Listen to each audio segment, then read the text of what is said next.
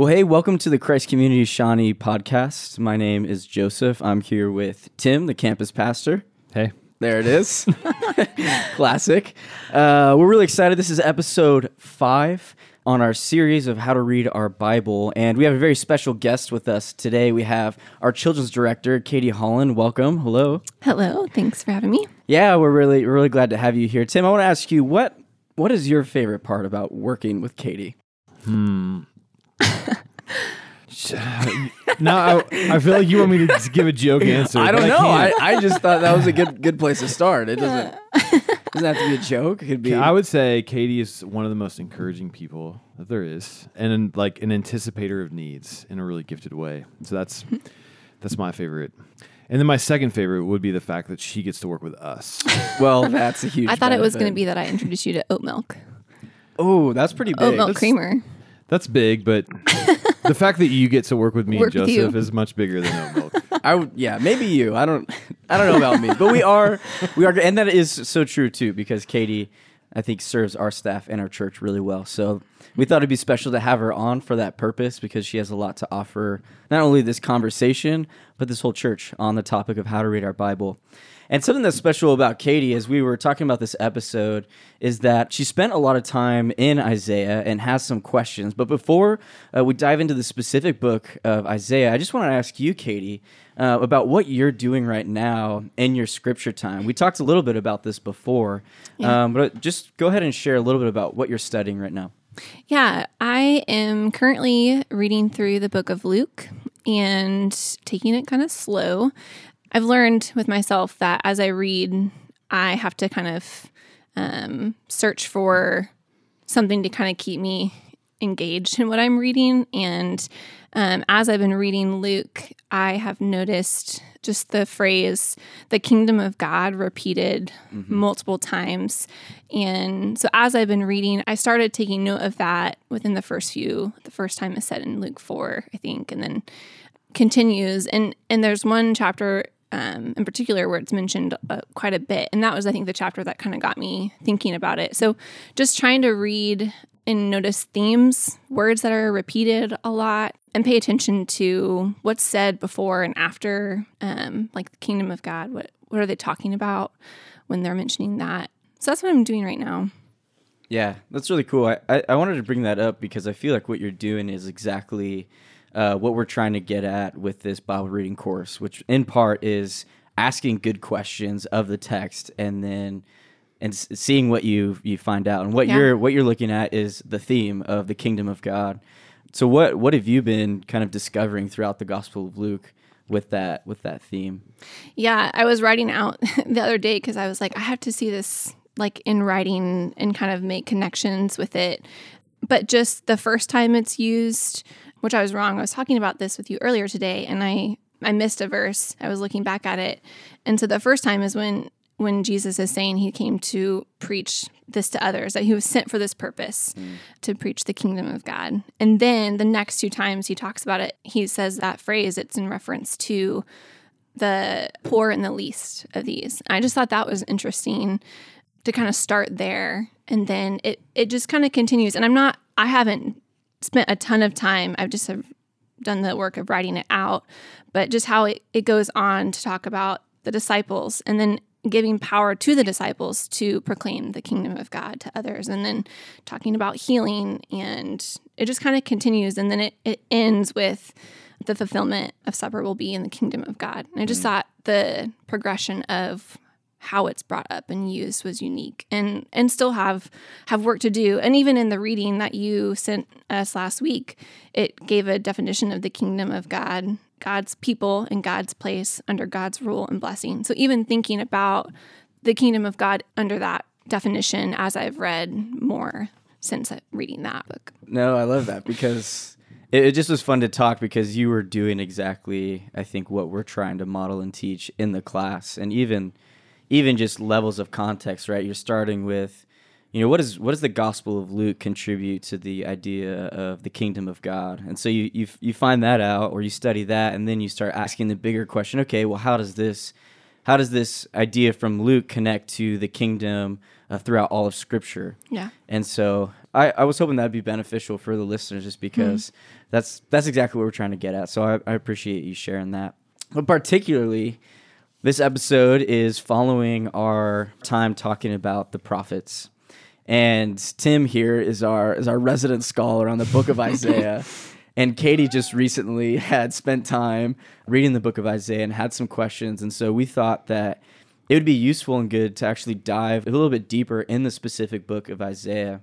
And one of the reasons why I think that's really important is because Isaiah is the most quoted book in the New Testament. So the New Testament is constantly referring back to the book of Isaiah. It's the backbone of the theology of the New Testament. So getting a better grasp of this specific prophetic book will pay lots of dividends for reading the New Testament. I would open this question up to both Tim and Katie, and just ask, how has the book of Isaiah been impactful for each of you in your own lives? Do you want me to go first?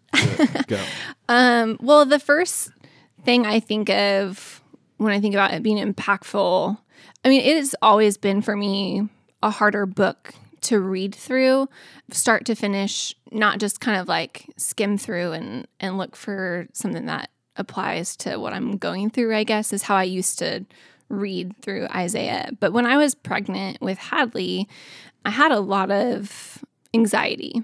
And it was first pregnancy, and I think I tend to be a more anxious person. And I had a mentor I was meeting with, and she was sharing something about her own life and just brought up Isaiah 26, 3 and 4 about keeping him in perfect peace whose mind is stayed on you. And I think it was the first time where I was like, I think I want to look into Isaiah a little bit more. And so that was the first verse I memorized from Isaiah, was Isaiah 26.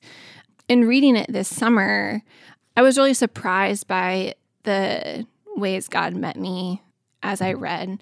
And the verse that kind of stood out to me this summer was Isaiah 30, 18 through 21. I think waiting is kind of been a theme more in my life recently. And so when there's talk of waiting on the Lord, or I just kind of key into what is going on. And so it just starts off, therefore the Lord waits to be gracious to you. And even just thinking about how he's waiting to be kind to me, be gracious to me. It just was really good for me and my soul this summer as I was reading through it.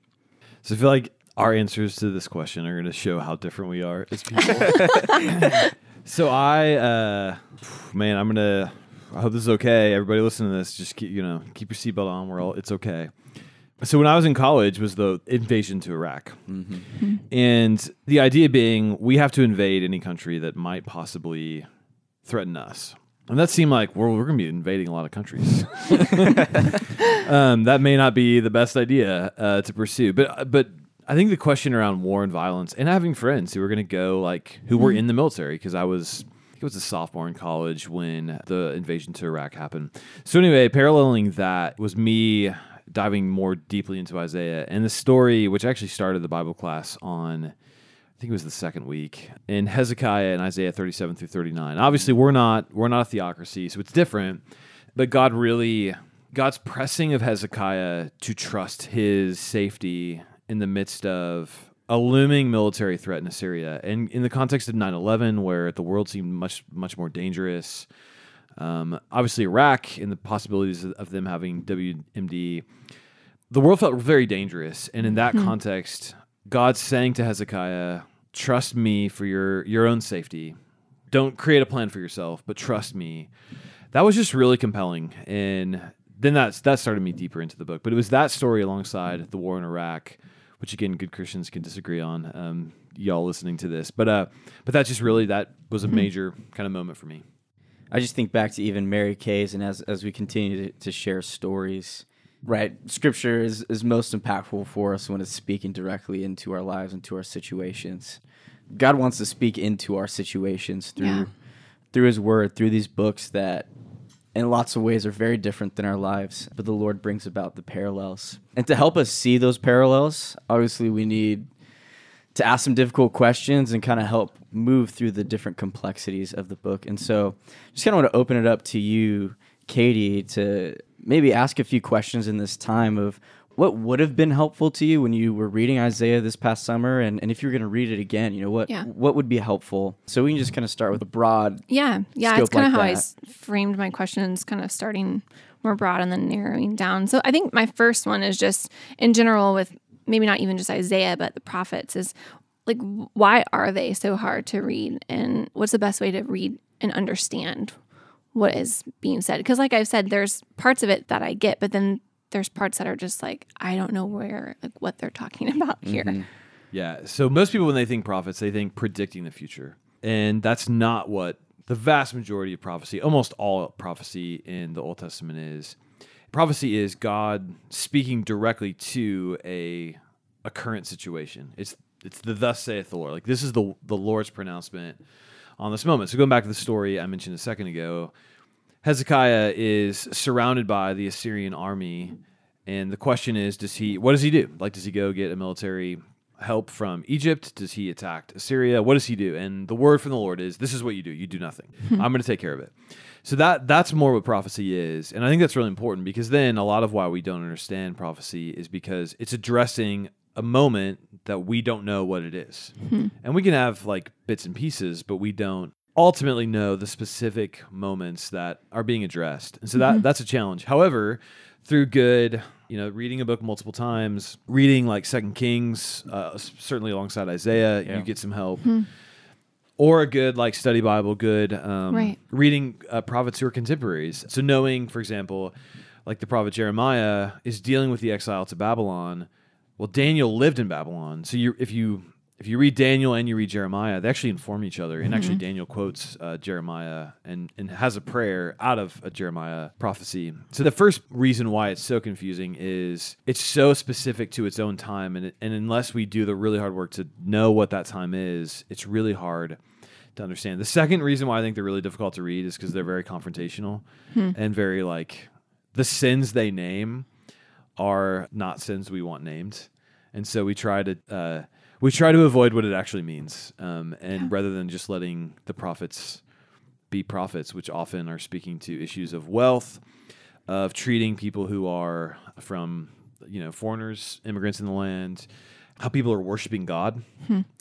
It's often trained at the most religious people in society. The prophets are the religious leaders, and that's tough for people probably in our milieu, which is, we believe the Bible, we take the Bible seriously, we're conservative religiously. Oftentimes, those prophecies are directed at people who are much like us, especially people like me who are is a religious leader. And that's just hard to actually want to hear rebuke. And the prophets have a lot of it. So that'd be my two quick answers to that question. It makes me think, this is kind of different, but like how are they treated in their day? So if they're calling out things that are hard, like were they, I guess I don't really know a ton of what people thought of them in that current time that they were saying. People did not like them in their current time. I think Isaiah, correct me if I'm wrong, was the legend is that he was sawn in two. He was sawed in half. I don't know the legend. Isaiah. I thought he was the one who preached naked. Was that not? No, I'm not. This took a turn. I'm not cracking a joke. Someone did that. I think that was Elijah, wasn't it? It may have been. Someone was preaching naked. So I think the legend is Isaiah was killed, but don't quote me on that. I don't know. I'm pulling deep within the recesses. Like I know Jeremiah, a lot of his narrative is him being abused by the religious leaders. Ezekiel, similar things. There's strong resistance to listening to what the prophets say.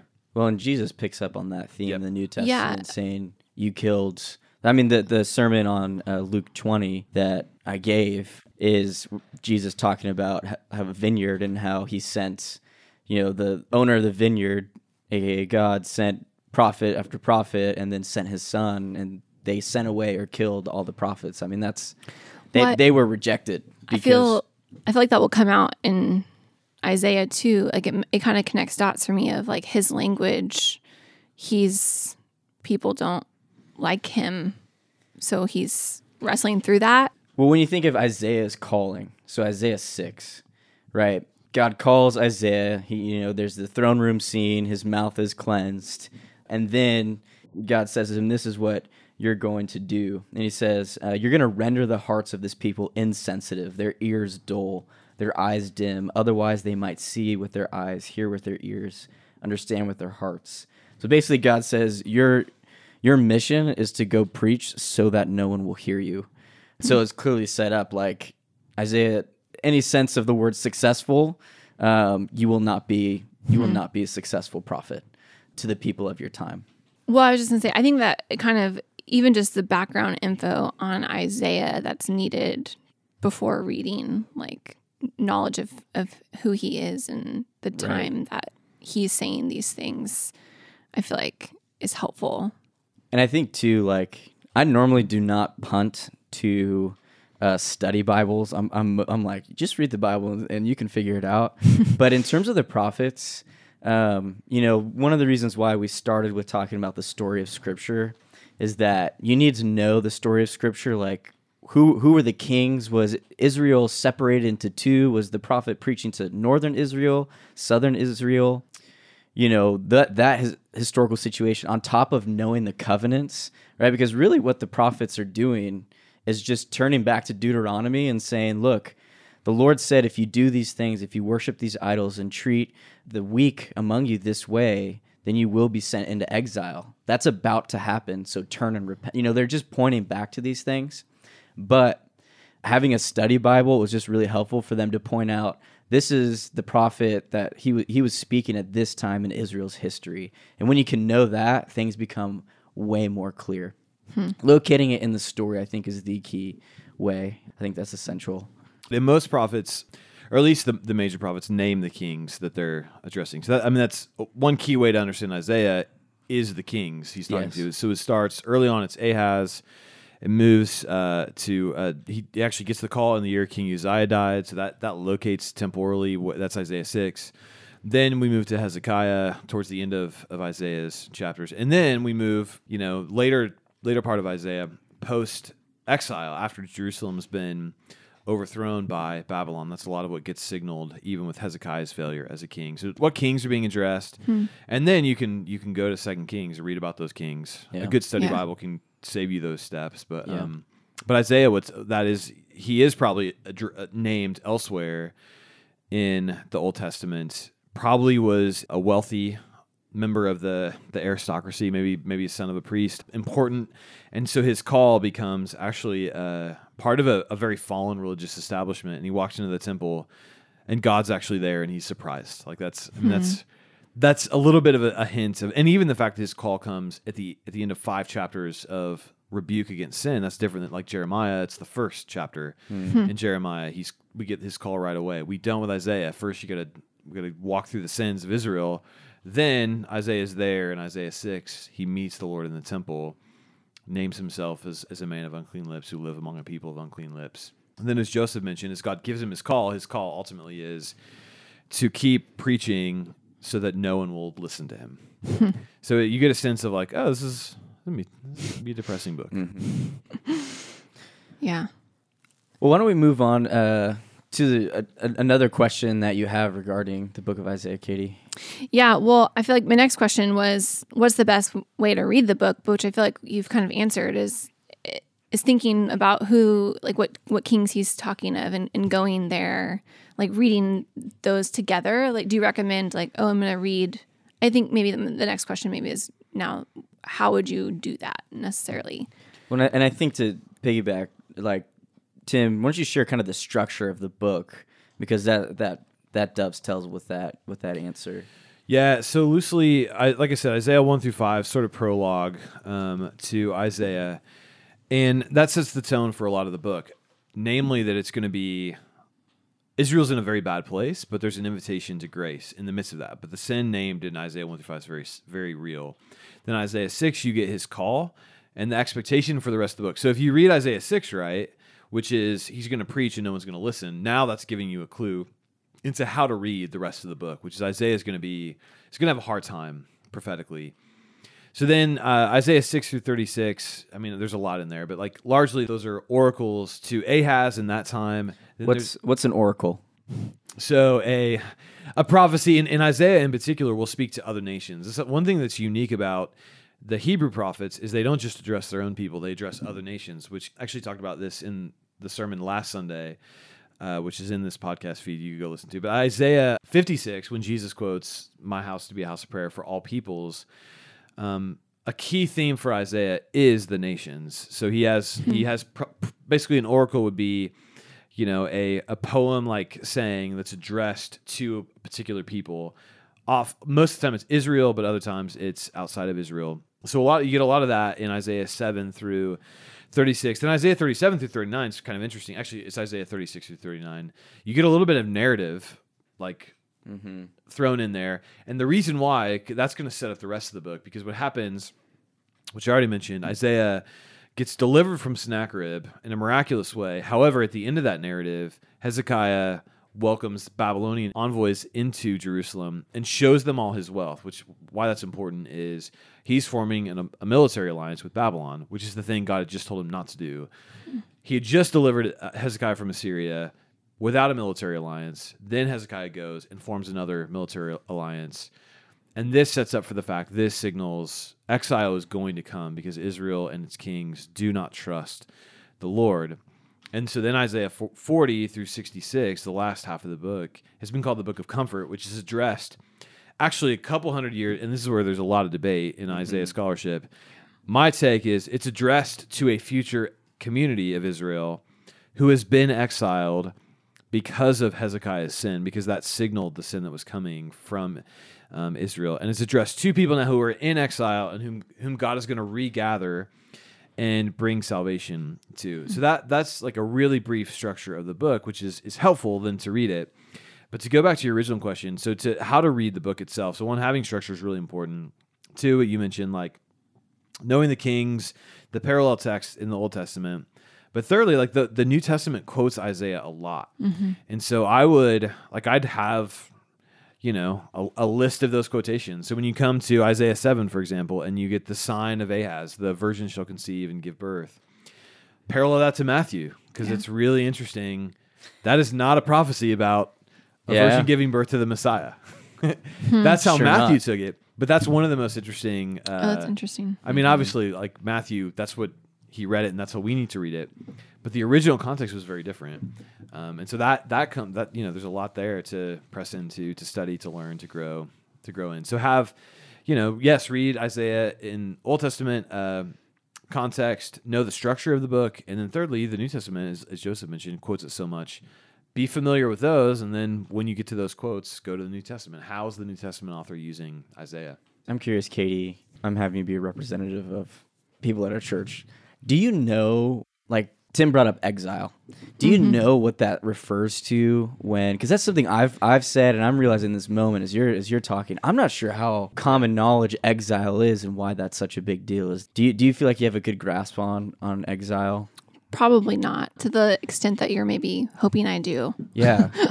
Would you be able to explain that briefly, Tim? Well, this even goes back to why your last story of scripture is so important. So Deuteronomy 30, we talked about this, like essentially the book of Deuteronomy is, this is how are you to be my people. And if you're not my people, you're going to go into exile, right? So it's blessing, curse. It's if you're faithful to me, you'll live in the land and prosper. If you're not faithful to me, you're going to go into exile, is going to be a part of the punishment.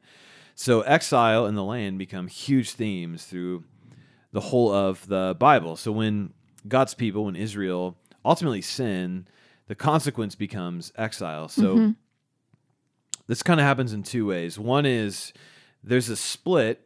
So you have King David, then you have Solomon, and you have Solomon who had sons, and the kingdom splits at that point into Israel, the northern kingdom, and Judah, which is the southern kingdom. So that's one element of exile will be the northern kingdom just gets wiped out by Assyria. And that's a lot of what Isaiah is wrestling with, is watching the northern tribes get wiped out. And that happens in 728 BC. So there's two times the Israel's overtaken. First, the northern kingdom, 728 BC by Assyria, and then a second time Judah in 586 BC by the Babylonians. Yep. So Isaiah, if Isaiah 6, in the year King Uzziah died, that's when he gets his call. So that's 740 BC. So Assyria is this looming threat that wipes out the northern kingdoms. But now it's turning its attention to the southern kingdom. But because Hezekiah trusts the Lord, they don't go in exile. That they're saved from that. However, and this is what makes Isaiah 36 through 39, those chapters so important, because as Hezekiah welcomes the Babylonian envoys in, when God had told him not, this is sort of like a last straw moment with God. And this solidifies the reality that the punishments talked about in Deuteronomy, they're going to happen. And Israel is going to go into exile. And so then Joseph mentioned 586 BC. That doesn't happen in Isaiah's lifetime. Isaiah dies probably, 660, 670, somewhere in there. He lives a very long life. It's clear based on the kings he was a prophet to. But the southern kingdoms go into exile to Babylon. So that's the story of Daniel. That's the story Jeremiah prophesies in that time. But God promises he'll bring them back from exile, which he does, and reconstitute them back in the land, which he does. Those stories become Ezra and Nehemiah, those stories. But to go back to Joseph's original question, why his story of Scripture lecture was so important is if you don't have that like category of blessing and curse in Deuteronomy and exile, it's hard to understand Isaiah. It's hard to understand Jeremiah. It's hard to track these major moments that happen in the story of Israel, not simply as just like the political machinations of the day, but actually like the Lord was at work through Assyria, through Babylon. And that's actually part of it.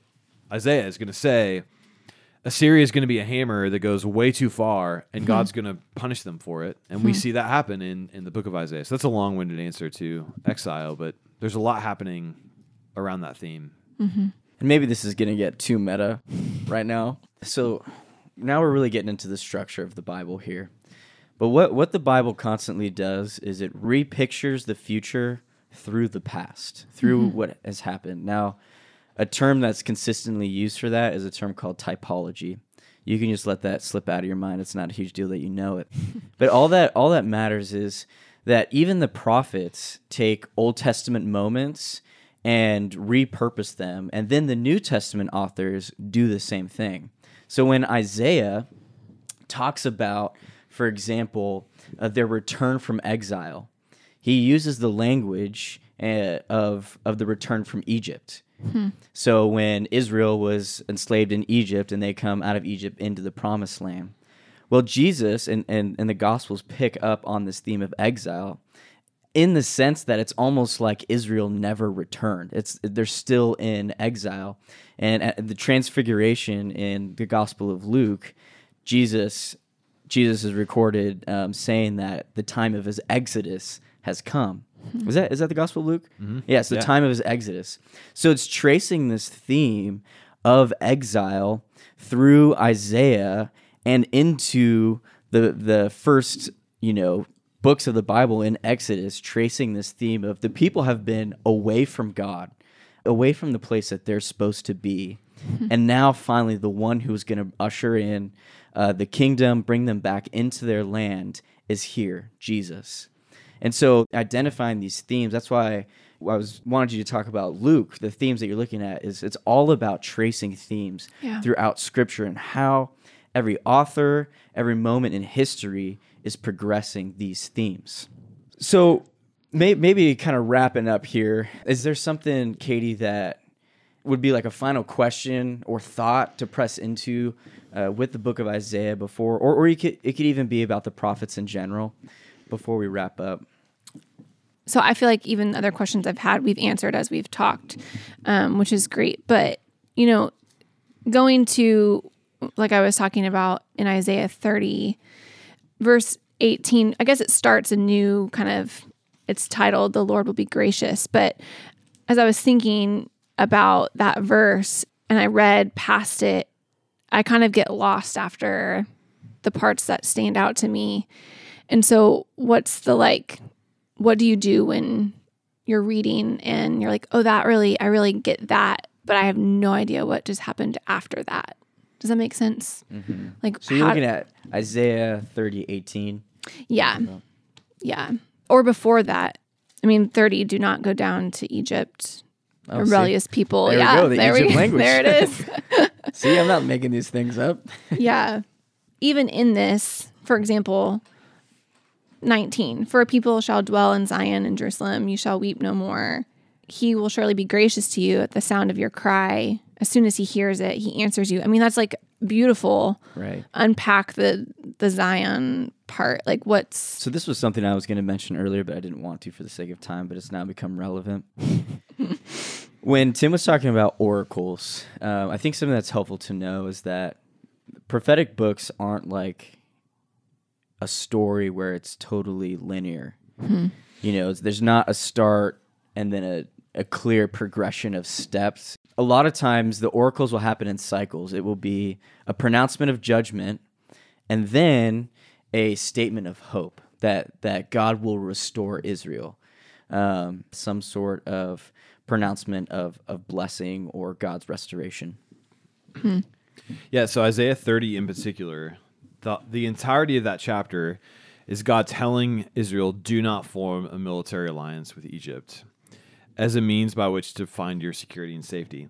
So that context is important. And so when he Right. says don't go down to Egypt, actually, like literally that's, hey, King of Israel, do not go to Egypt as your means for finding safety. The reason is the Lord will be gracious.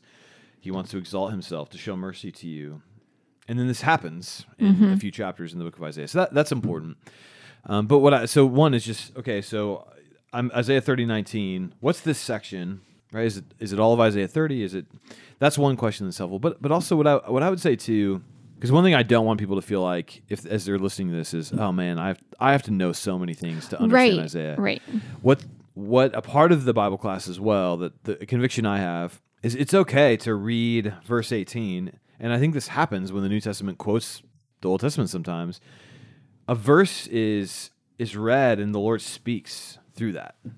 And as long as it doesn't contradict what Scripture is saying, it's okay to say, oh, verse 19, this is what the Lord is saying to me through this. That's okay. So while over time we want to help people get the tools to say, oh, like military alliance is a big theme in Isaiah. Isaiah 30 is about don't form that with Egypt. That's going to happen 5 chapters later. It's like some of those tools are really great to have. It's also okay to sit there, pregnant with Hadley and say, the Lord will surely be gracious to you at the sound of your cry, right? For that to be a word for your anxiety, that's okay.